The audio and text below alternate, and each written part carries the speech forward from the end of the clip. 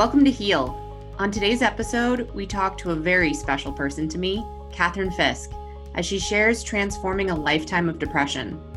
I'm your host, Dr. Sarah Marshall.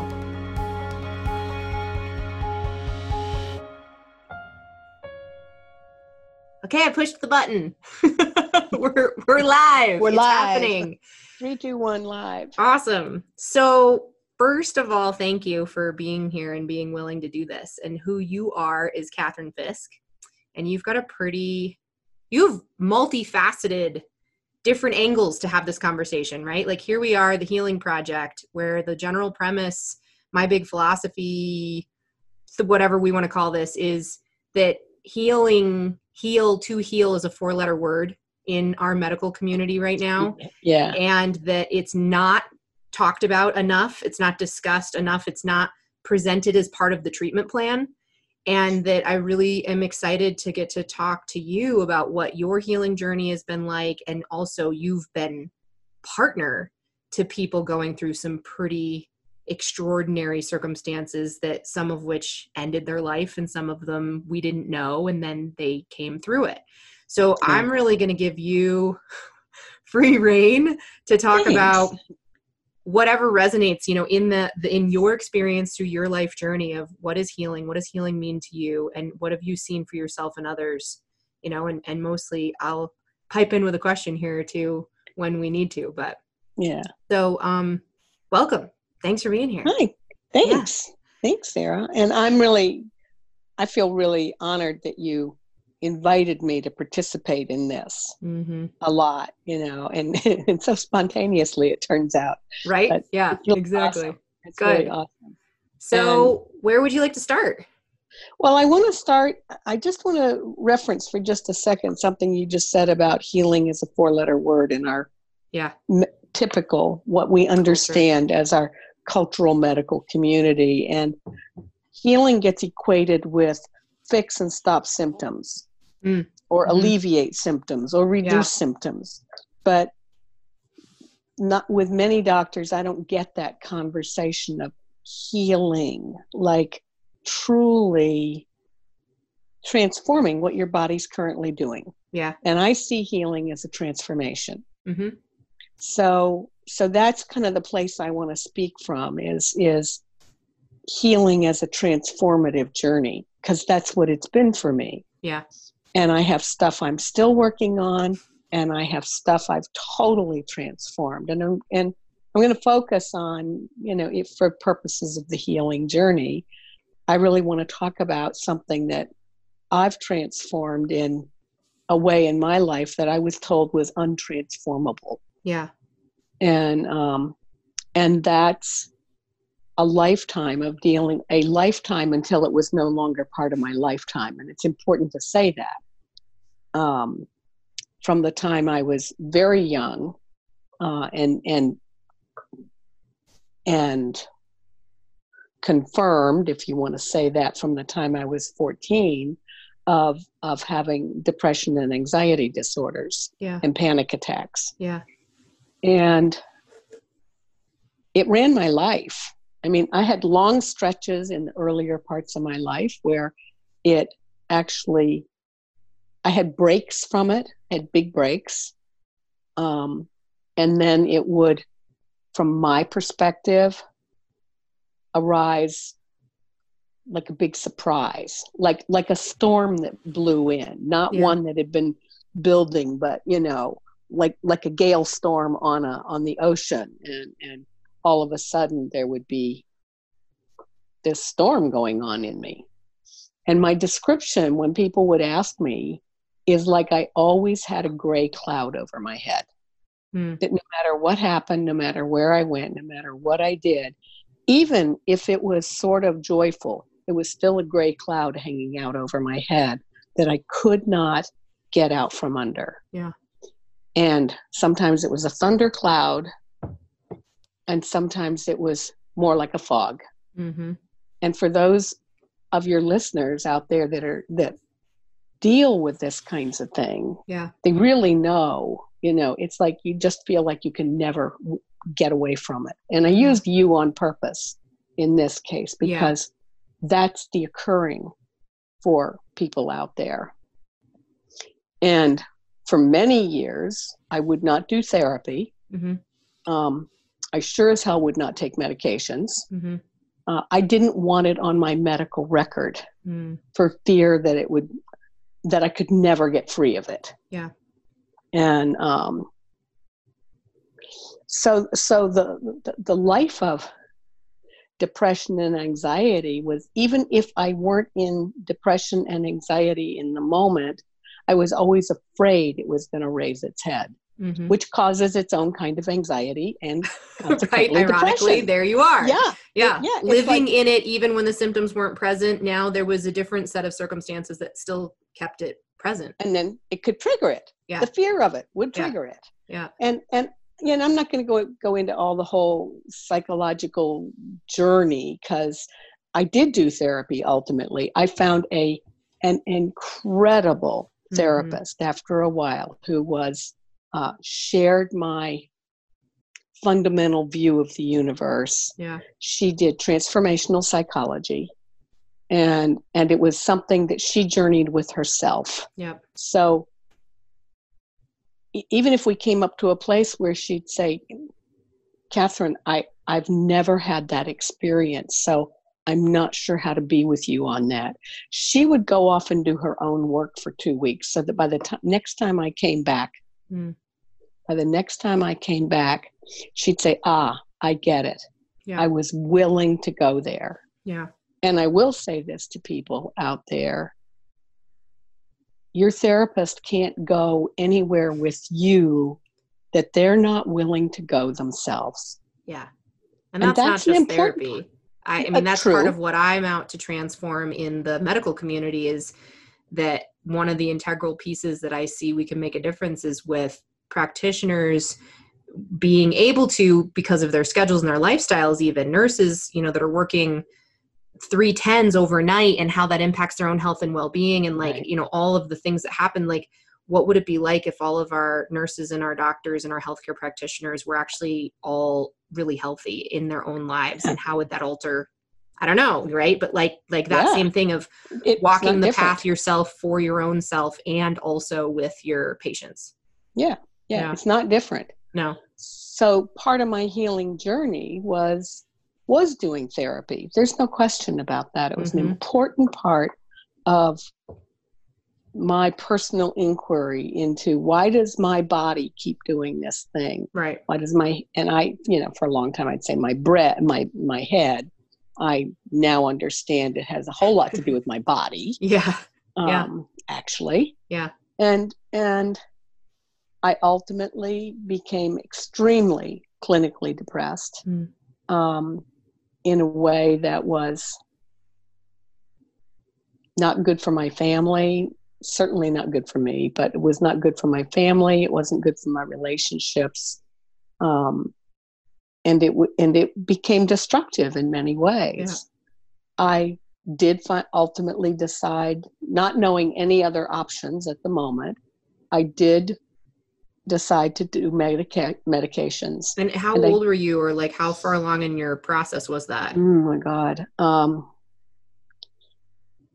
Well, I'd been dealing with depression since I was 14, but this phase of it had really, where it was chronic, had started in my mid-20s. Yeah.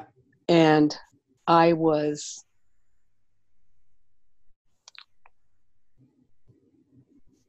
might have already been well into my 50s.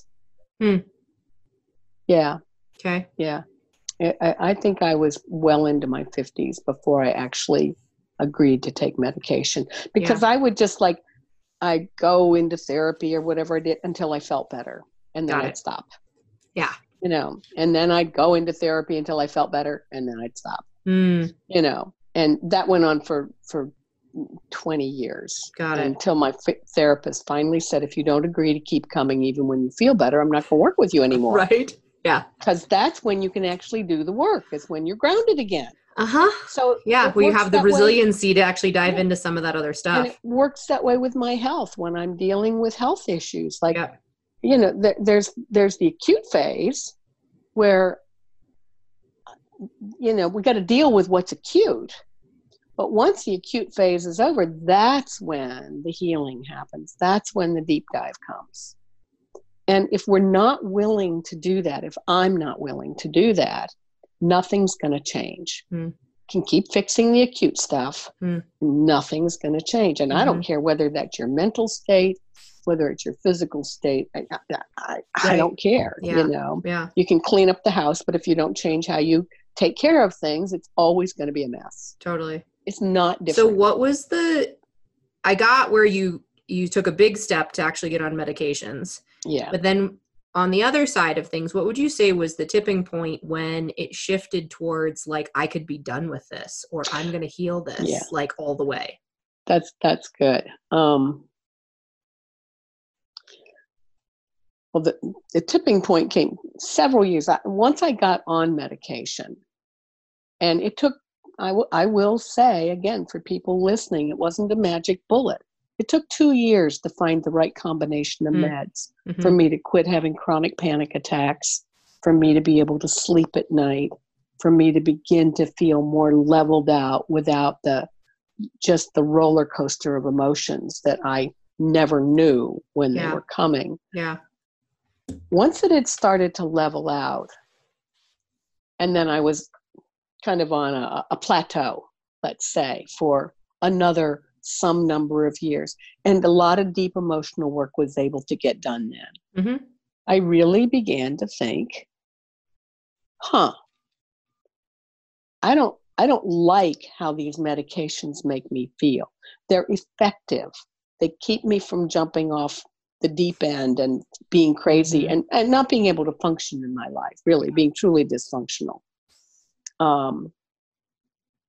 But they flatten. They flatten the emotions. They flatten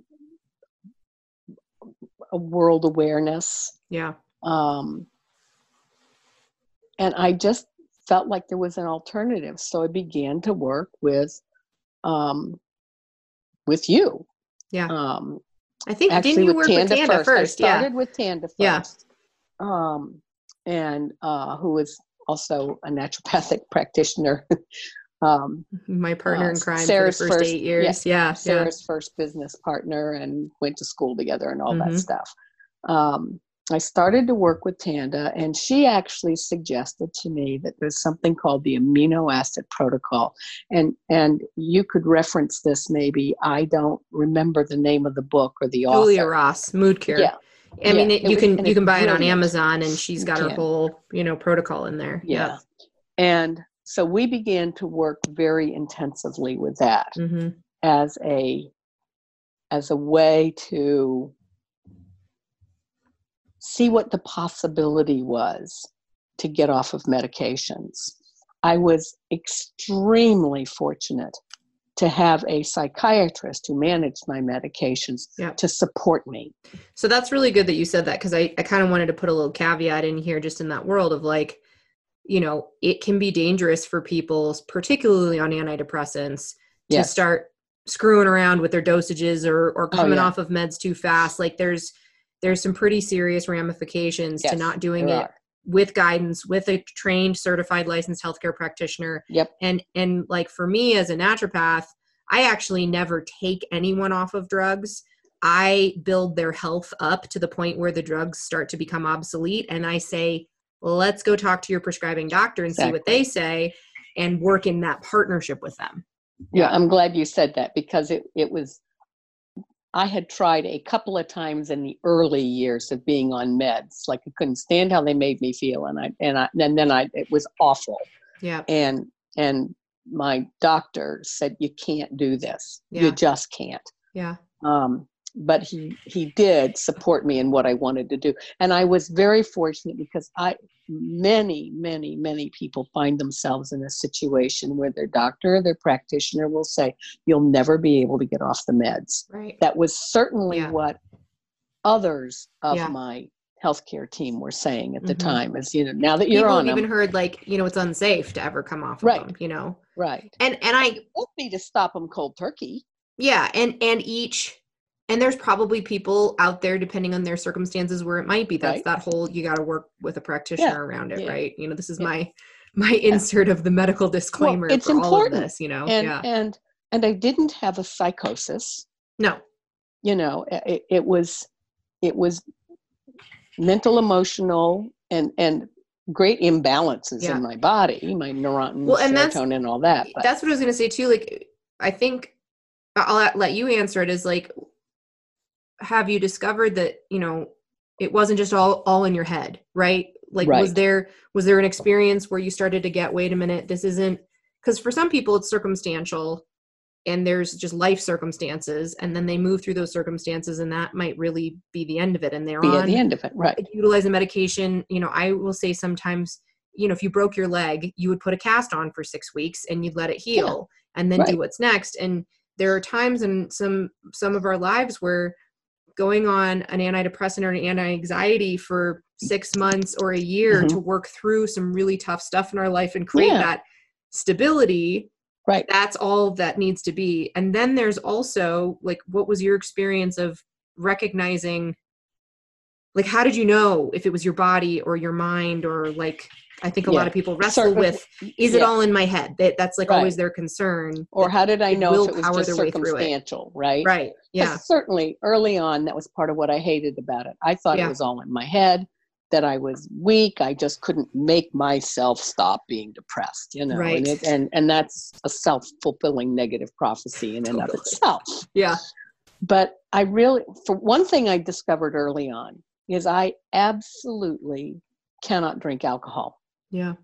That was an exploration for me. Not that I drank a ton of alcohol, but I was an average social drinker for the time of my life, you know, a drink or two a day. And socially, maybe a couple of drinks. I was never a heavy drinker. Yeah. But I did discover that a very small amount of alcohol left me depressed for 3 days. Yeah. That was my clue that it could be food or drink or whatever related. I didn't explore that much in the early days, other than when I was 25 or 6 years old. I, like, no kidding, quit drinking. Yeah. Because that was intolerable how it left me feeling. Yeah. But it became the basis for an inquiry later on, especially once I started working with Tanda. Yep. So are there foods that trigger this?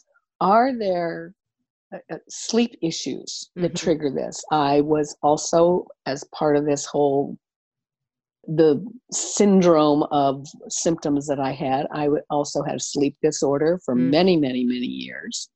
There's no question that lack of sleep will make you crazier than a dingbat. Right. And depressed.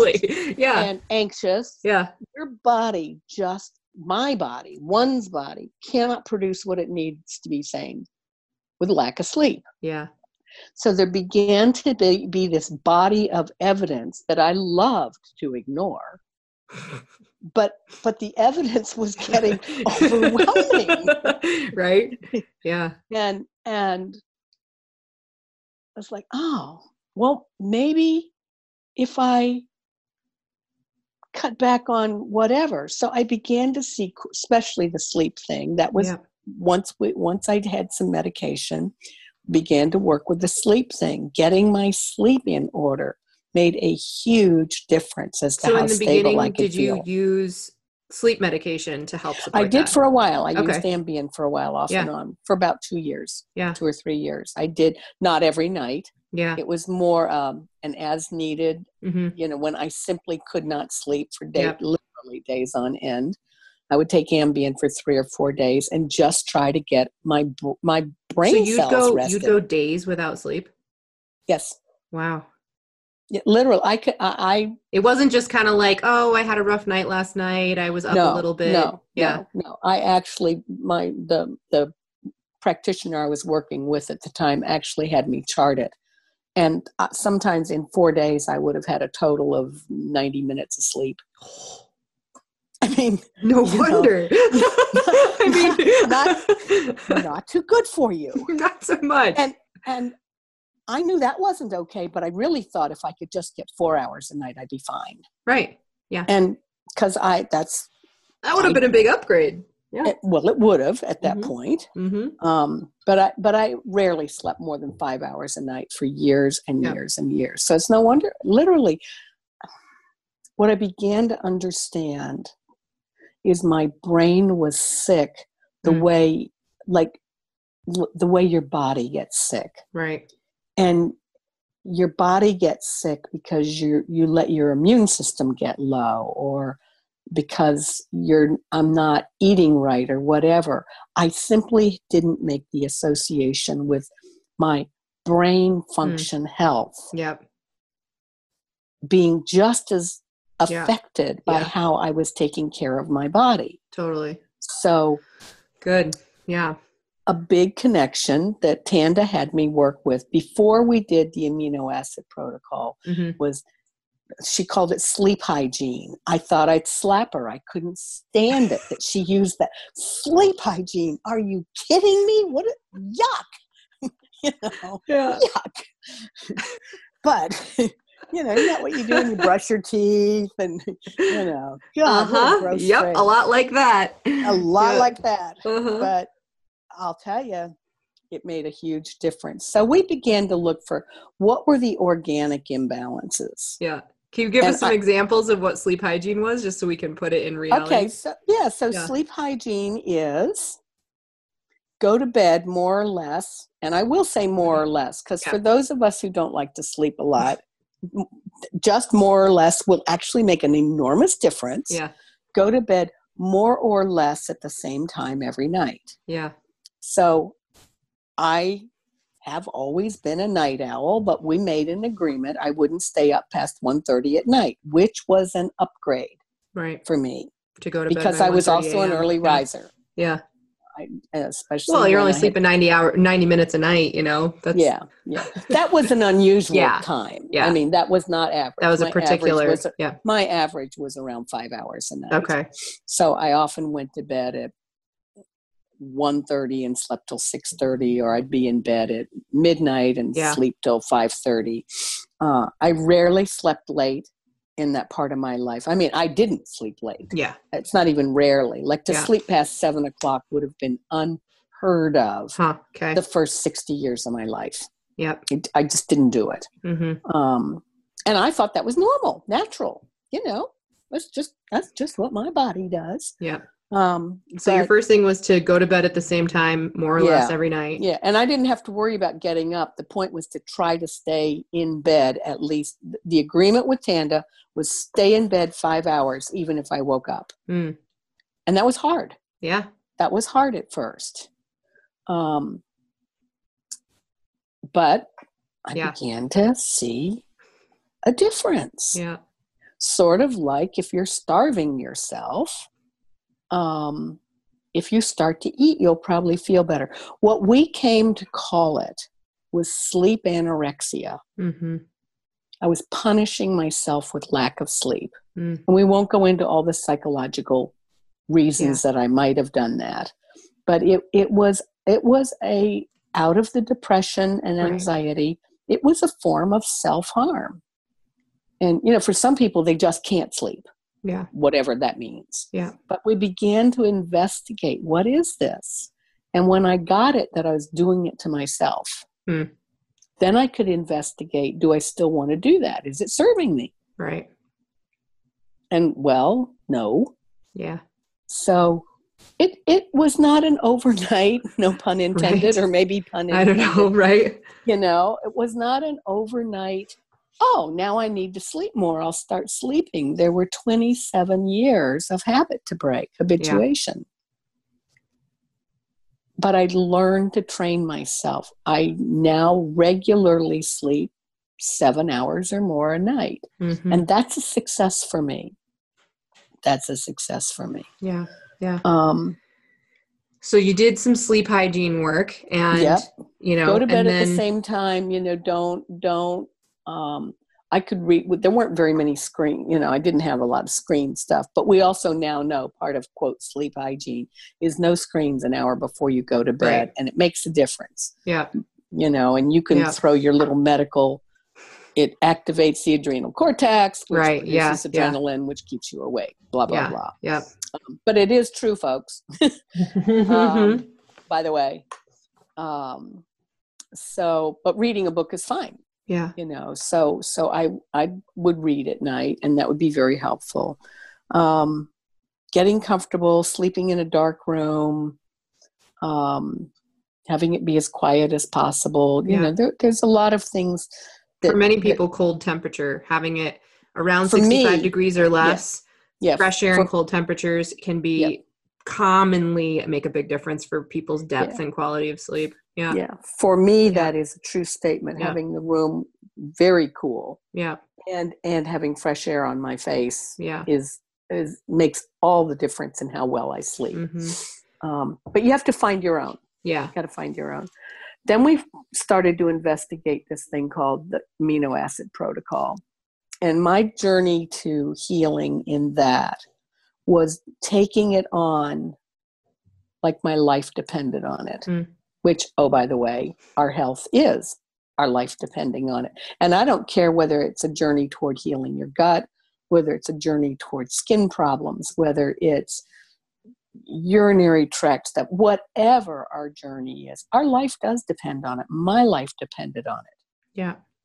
And taking it on, like no kidding, doing the amino acid protocol requires enormous discipline.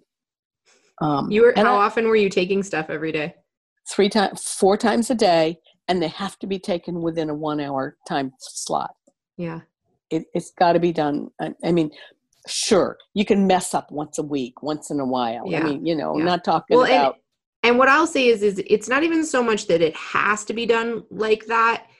The results that you got were correlated to how much integrity you brought to it. That's a good way to put it. The way that you did take it on like your life depended on it, and the rigor and the discipline, quite frankly. I remember, didn't you have like a pillbox container? That was like, I'd never seen a pillbox container like that before. It was like 3-dimensional. It's 30 days. Well, it was a square. Oh, yeah. It's 30 days with 4 a day, and it was only for the amino acid protocol, not for any other supplements. Well, because you were doing other remedies as well. Oh, so like the whole complete protocol, you were maybe doing something, 6-9 times a day? Sometimes. Yeah. Yeah, with different kinds of, Unda drops and supplements. I'm just peppering this in for some of my clients who are listening. Love you. They're like, I don't like taking something twice a day. I'm like, I'm being nice. I promise, actually. That sometimes, because, without getting into, because the point of this isn't so much to like promote a protocol. That's actually individual, and it depends on each person. Wouldn't work for what they need. And, so that while I am committed to providing resources inside of this format of the Healing Podcast, my intention really is more about getting to this essence of what the less encountered conversations around healing, what the hard parts were, where you were challenged, also where you got your own transformational, or however you would put it, benefit that you never expected that was going to come out of all of this. Right. And there is this commitment to, when we're healing our physical body, if an organ system's not doing something properly, we have to take an action in our life that then does what that organ system would have been doing. So your body wasn't producing the neurotransmitters on a routine basis. You had to take supplements on a routine basis to do what your body couldn't do until it could do it again. Right. And so that 4 times a day protocol has a lot to do with timing that out to support where your gut, because we know 85% of your neurotransmitters are made in your GI tract. So there was probably a big relationship there, and other organ systems that were involved. So like, that's where some of that comes from. It's really not just to torture people, I promise. Yeah.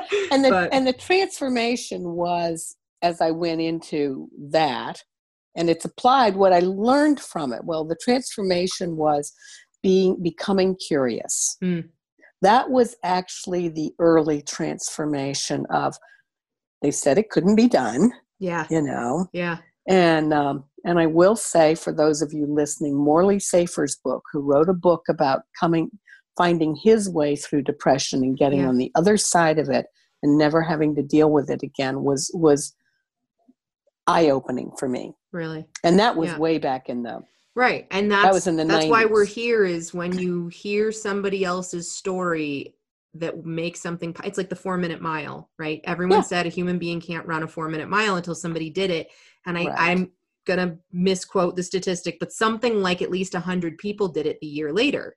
Because Yeah, a lot of now people somebody did knew for it was sure. possible. Yeah, It's yeah, like, all that's of a really sudden. why we're even doing this, is I want to put out there more and more possibility for people to just be curious and even question, could I, and what else could I Yeah. do, and how could I heal more? Yeah, so the big thing that happened that changed for me from feeling stuck in it, once I wasn't being plagued with the Yep. gray cloud over my head 24/7. Yeah. And sometimes it was a thin veil, and then lots of times it didn't exist at all, which Right. was really, oh my God, was getting curious about, well, what would it take to heal my body so that it can find its own stability? Hmm.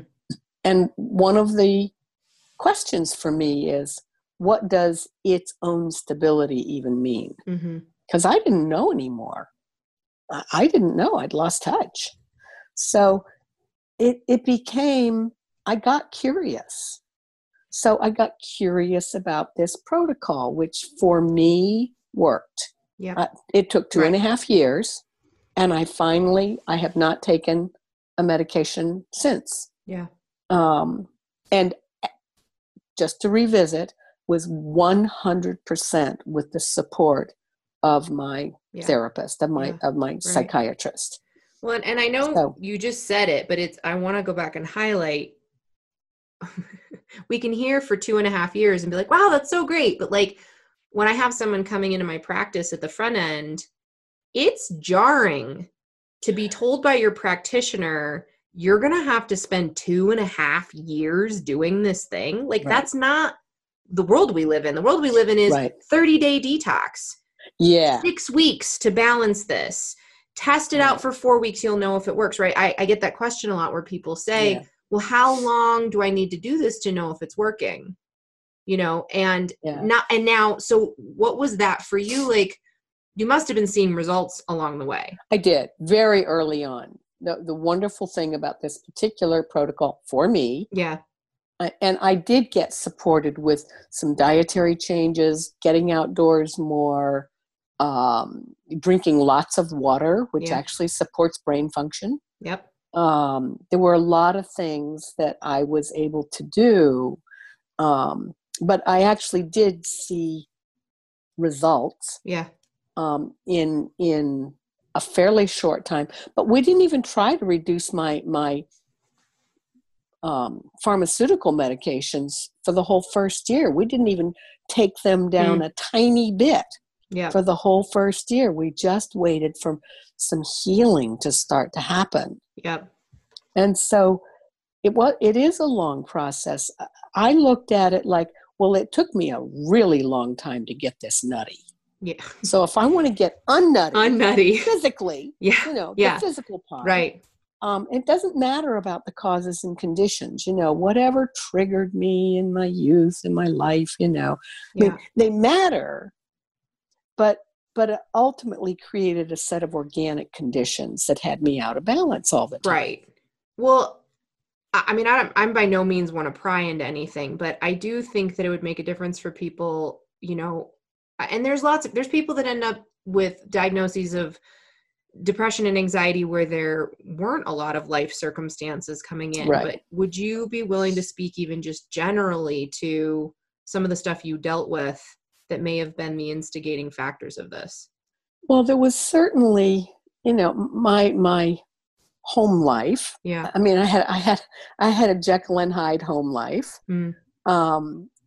My father was a difficult man to live with. And he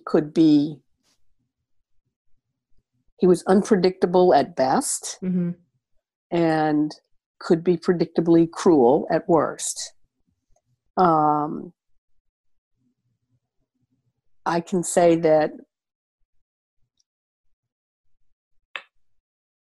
out of that evolved a sense of helplessness in my world in general, and that I had no control over anything. Yeah. Except I used school as my refuge. Mm. That was my safe place. So my home life was conflicted. My mother was unconditionally loving, which at some level made me a little crazier, because I had this amazingly compassionate, loving mother, and I had what I now know was a very sick father. Yeah. I know that now. He was gone a lot because of his career. Yep. He was gone a lot. And so when he was gone, everything was really great. Yeah. So up she went. Everything was level and lovely. Yeah. And then he'd come home and, I'd hide. Yeah. And I think that contributes to this sort of instability that my body began to. Both physically and mentally, right? Yes, that's what I mean. But physically. Yeah. Because with the shutdown comes, I would quit eating. For me, some people were emotional eaters as kids. For me, I was an emotional not eater as a kid. Yeah. When I wasn't happy, I quit eating. Not anorexia, bulimia, not that, but I would not eat. I just wouldn't eat. It's like my digestion quit working. Food was like, oh, you got to be kidding me. Well, and that's interesting because, in Chinese medicine and some of the other art forms that correlate a lot about our physical health and our emotional states of mind, the gut is all about boundaries. And it's one of the first boundaries we form as a kid. When we're 3 or 4 years old, our gut essentially completely closes into its full integrity. We don't have the natural leaky gut that we have when we're a baby. And it's one of the places where kids originally can exert their dominance is with That's that. Interesting. And then there's also physically, when there's a gut feeling about something, or I feel uneasy in my stomach. And I mean, all of those, it's not an accident that we have that. So it's interesting that you said it that way. Yeah. Yeah. That's really a good exploration. I'm going to do a little more with that. Yeah. So my early years were like I said, was sort of a Jekyll and Hyde. Yeah. And it continued to be contentious at best. Yeah. And I don't want to say too much because I've done an enormous amount of healing around my relationship with my father. He's no longer living. Sadly, quite frankly, because there are things I could say to him that I would never have been able to say to him, but I say them anyway. Yeah. But there were difficulties, and they helped me form my opinion of how the world was. Right. I made up my mind, if you will, about how things safe, work. Not safe, and predictable or inconsistent. And because he was so unpredictable, my occurring was the world is not a safe place for me. Yeah. So not sleeping is like always looking over my shoulder. Yeah. I mean, there's that kind of thing. Yeah. So there were certainly what we might call environmental factors. Yeah. It wasn't like I just made this stuff up. Right. Yeah. I didn't just make it up. There were certainly, there was powerful environmental factors. And then given the belief system I created about my world, guess what? I went out there and created a world that fulfilled all my belief system. I had boyfriends that were harmful. I had dysfunctional relationships for a long time. And so on and so forth. Right. I perpetuated the mythology. Exactly. I perpetuated. And then we build evidence for it. Yeah. Because now we get to look and say, yeah, absolutely. Yeah. See, that's how it is. I knew it.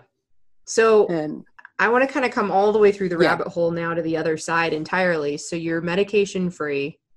And I recall you sharing something with me about what it was like when you started, quite frankly, feeling again, and how it was a little unnerving. It was like these emotions happening and then questioning, because I think for a lot of people, it's like, is this evidence that I really do need to be on that medication or what? Right. And I want you to say it in your own words, but I have a memory of your discovery through that time period of sorting through feeling again.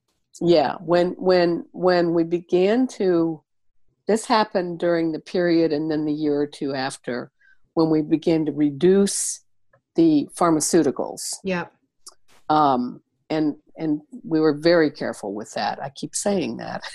Yeah. When we reduced the pharmaceuticals and the leveling went away, Mm-hmm. because they're great levelers. They're very effective. Yeah. They're very effective. And they're a good thing to get your work done.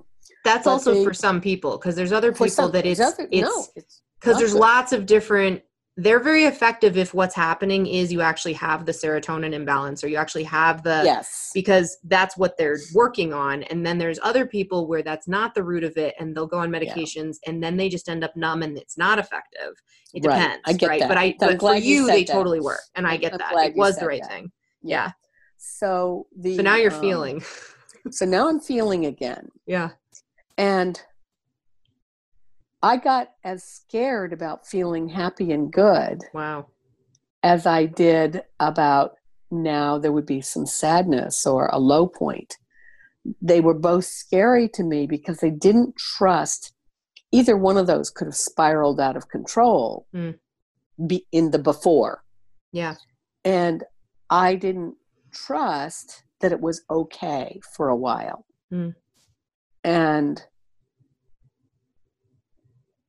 But then there was another part of me that said, well, this is nice. I mean, I hadn't cried in a Hallmark commercial in years. The classic Hallmark commercials make you cry at Christmas time. Yeah. I mean, it was like, oh, well, that's cute. That's nice. Well done. Yeah. And, then things like Hallmark commercials started making me a little teary. And it was scary at first. Yeah. Because I didn't trust. I was very fortunate at that time to have the support of some amazing friendships. And my own spiritual life was supportive to me. That's not important to everybody. It's not a factor for lots of people. It's a huge factor for me. And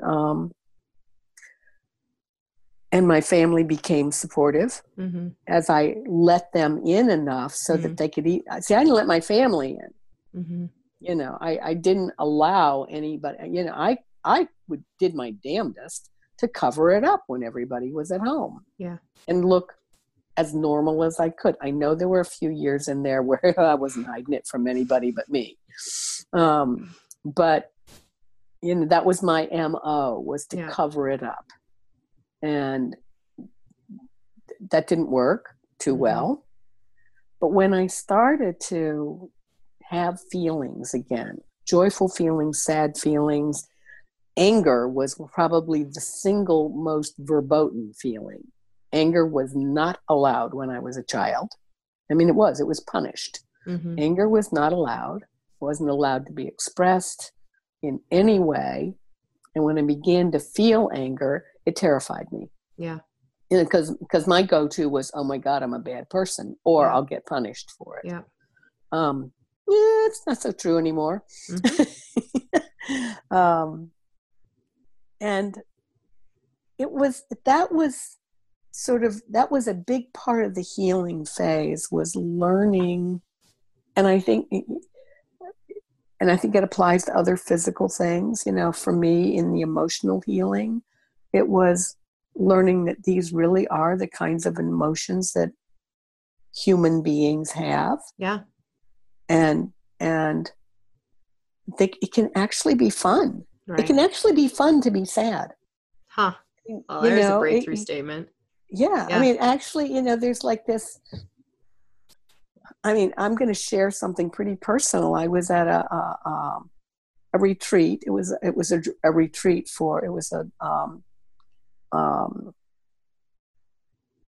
what would you call it? A therapy retreat. Okay. It was a 5-day therapy retreat. And at one point, man, I had gone to the pits.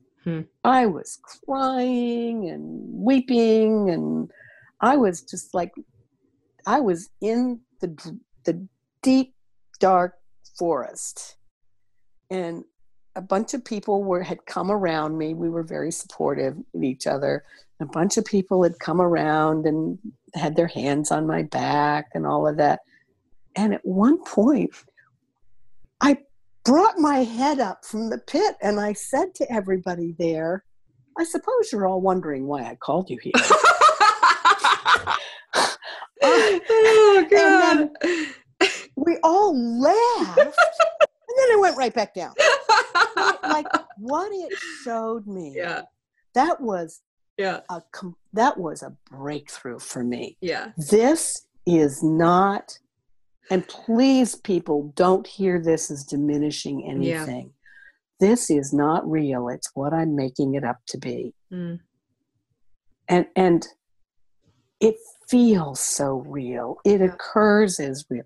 And we play it out as real. Mm-hmm.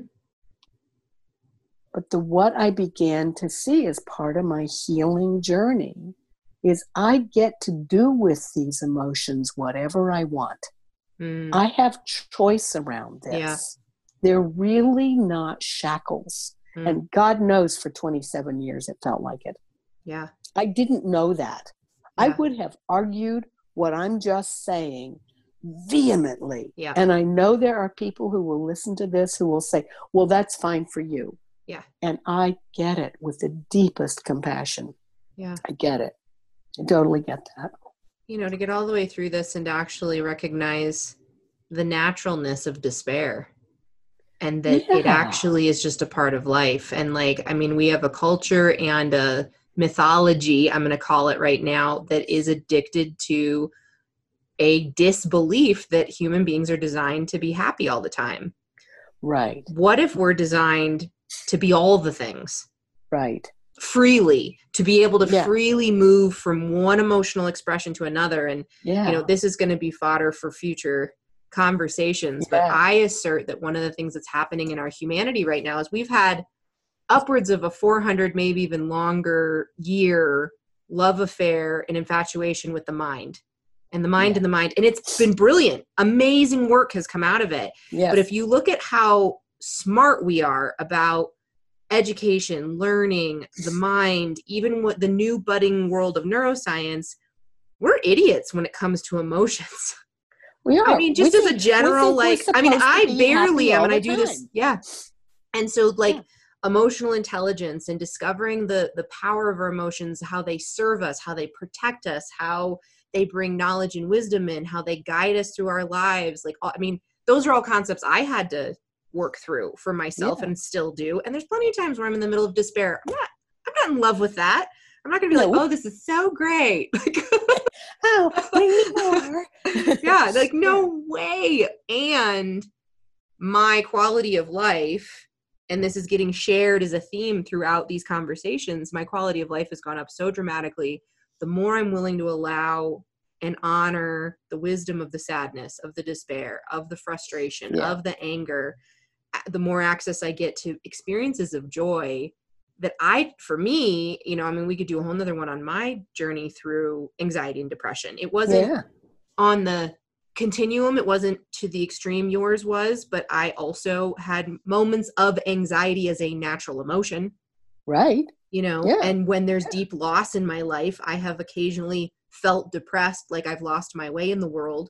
You know, this is definitely going to be a seed planted, but in one of my favorite authors, Carla McKenna, I hope I said that right. We'll correct it. She wrote a book called The Language of Emotions.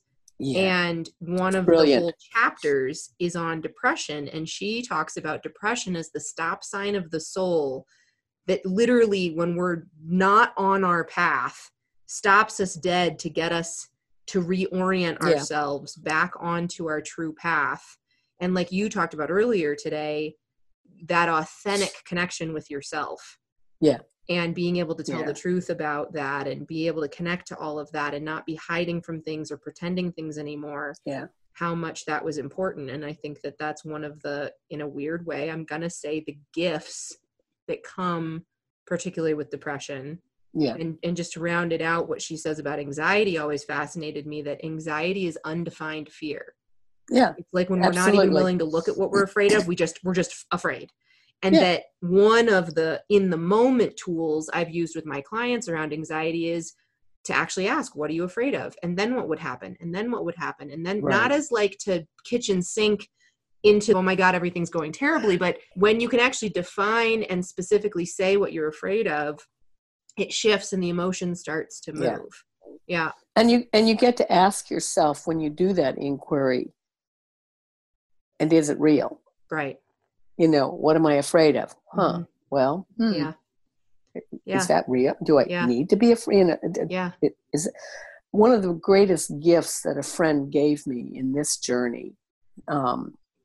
And I was speaking with her, and I was I'd had like my 7th anxiety attack in the day, because there were times when 8 or 10 anxiety attacks a day was normal. Wow.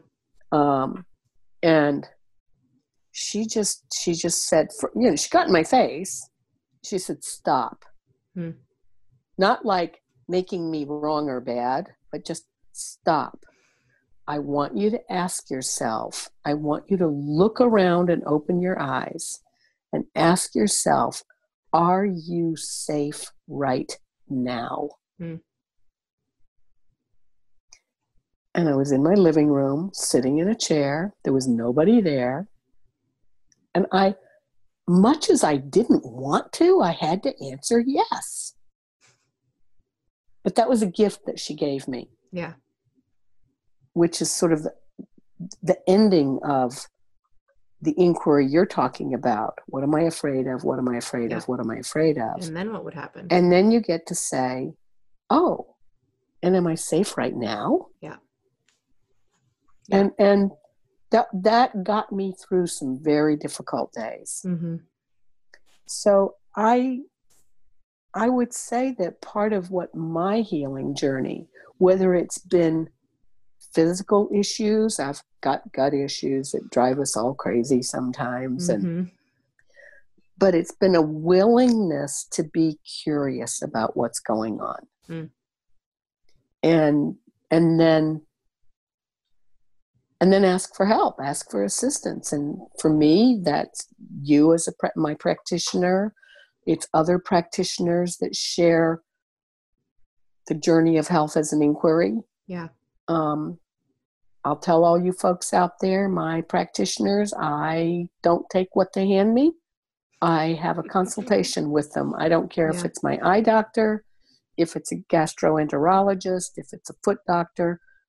I interview them first and ask them about their philosophy on healing and this journey. And if I don't like what I hear, I don't go back. Yeah. And that's gutsy, because we don't do that in our culture. We don't have it that we get to, I mean, if you hired an employee, you would interview them and make sure that they were the right, but we don't. If I hired a carpenter to come and work in my house. Right. Yeah. Fix your sink, your plumber. Guys. Totally. 3 or 4 guys. Isn't it interesting? Yeah. Yeah. Yeah. But, and then I always say finding a doctor is like dating. You should have good chemistry and good communication. Absolutely. And that you're building a relationship, and that's not often, there's a whole conversation about a field that could potentially exist of practitioners that are patient advocates, which I think is awesome. It has its place. But then I'm also like, couldn't we just have relationships with our practitioners and then we don't have to advocate for anything? And I know that what I'm saying is gutsy and not what's done out there. You call up your heart people and they say, oh, well, we're going to give you Dr. So-and-so. And I say, great, schedule me for a consultation. Yeah. Not an exam. Right. Schedule me for a consultation. I'm going to have a conversation with this person. Yeah. And I go to practices where there are some doctors I will see in that practice, and there are other doctors I will not see. Yeah. And I'm okay with that. Right. I get that's not what's done. I have an awesome team of healthcare professionals in my life. Yeah. So I encourage, I really support people in that. Yeah, in all areas. Totally. It's probably a whole other podcast. Oh, we got lots. We got lots of things. This is going to, I knew, I wanted it, like you were talking about being curious about your process. I knew that I wanted this to be an inquiry, and I know we both are this, the more questions you ask, you don't get answers. You get more questions, which is actually good to also say about what it takes to heal in the healing journey. Oftentimes people think they're trying to get down to something, and it's often more like opening. But again, there is symptom resolution. I mean, that does happen. You literally do feel better. You know, you're handling things there.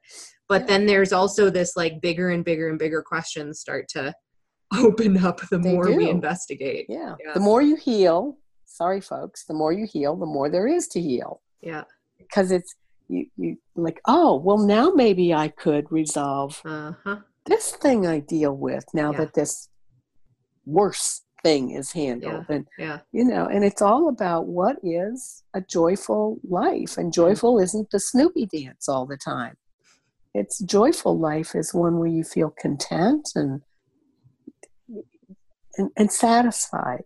To me, at this point in my life, a joyful life is one where I feel satisfied most of the time. That's pure joy to me. That's bliss. You know? So awesome. Well, I can't think of a better place to put a pin in it right there. By no means is this a complete conversation, but thank you just so much for your authentic sharing, giving us your heart, sharing your life with us, all of that. Yeah. You bet. Totally. Always more. Can we tell them who you are?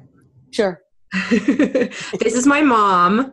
This is my daughter. Pretty amazing to get to have this relationship. And, you know, a whole nother podcast is us healing our mother-daughter relationship to be here. Which heals your health. Totally. Yeah. And, you know, and I am one of your team members, and we worked out what we need to do to be ethically responsible, you know, because that's another area that's not done.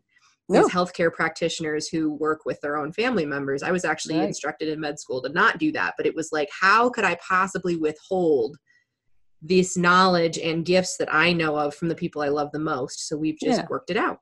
And it is ethically responsible. There's, you know, we maintain high level of accountability for that. And all my practitioners know that I work with you, my daughter. I don't, you know, it's not like you're a hidden secret. No. At all. So. Yeah. Awesome. So thanks for inviting Mom. Me in. Thanks, honey.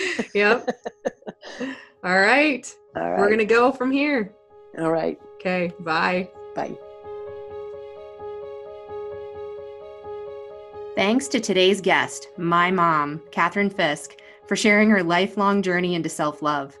You can learn more about finding your own healing by going to sarahmarshallnd.com or following me on Instagram at sarahmarshallnd.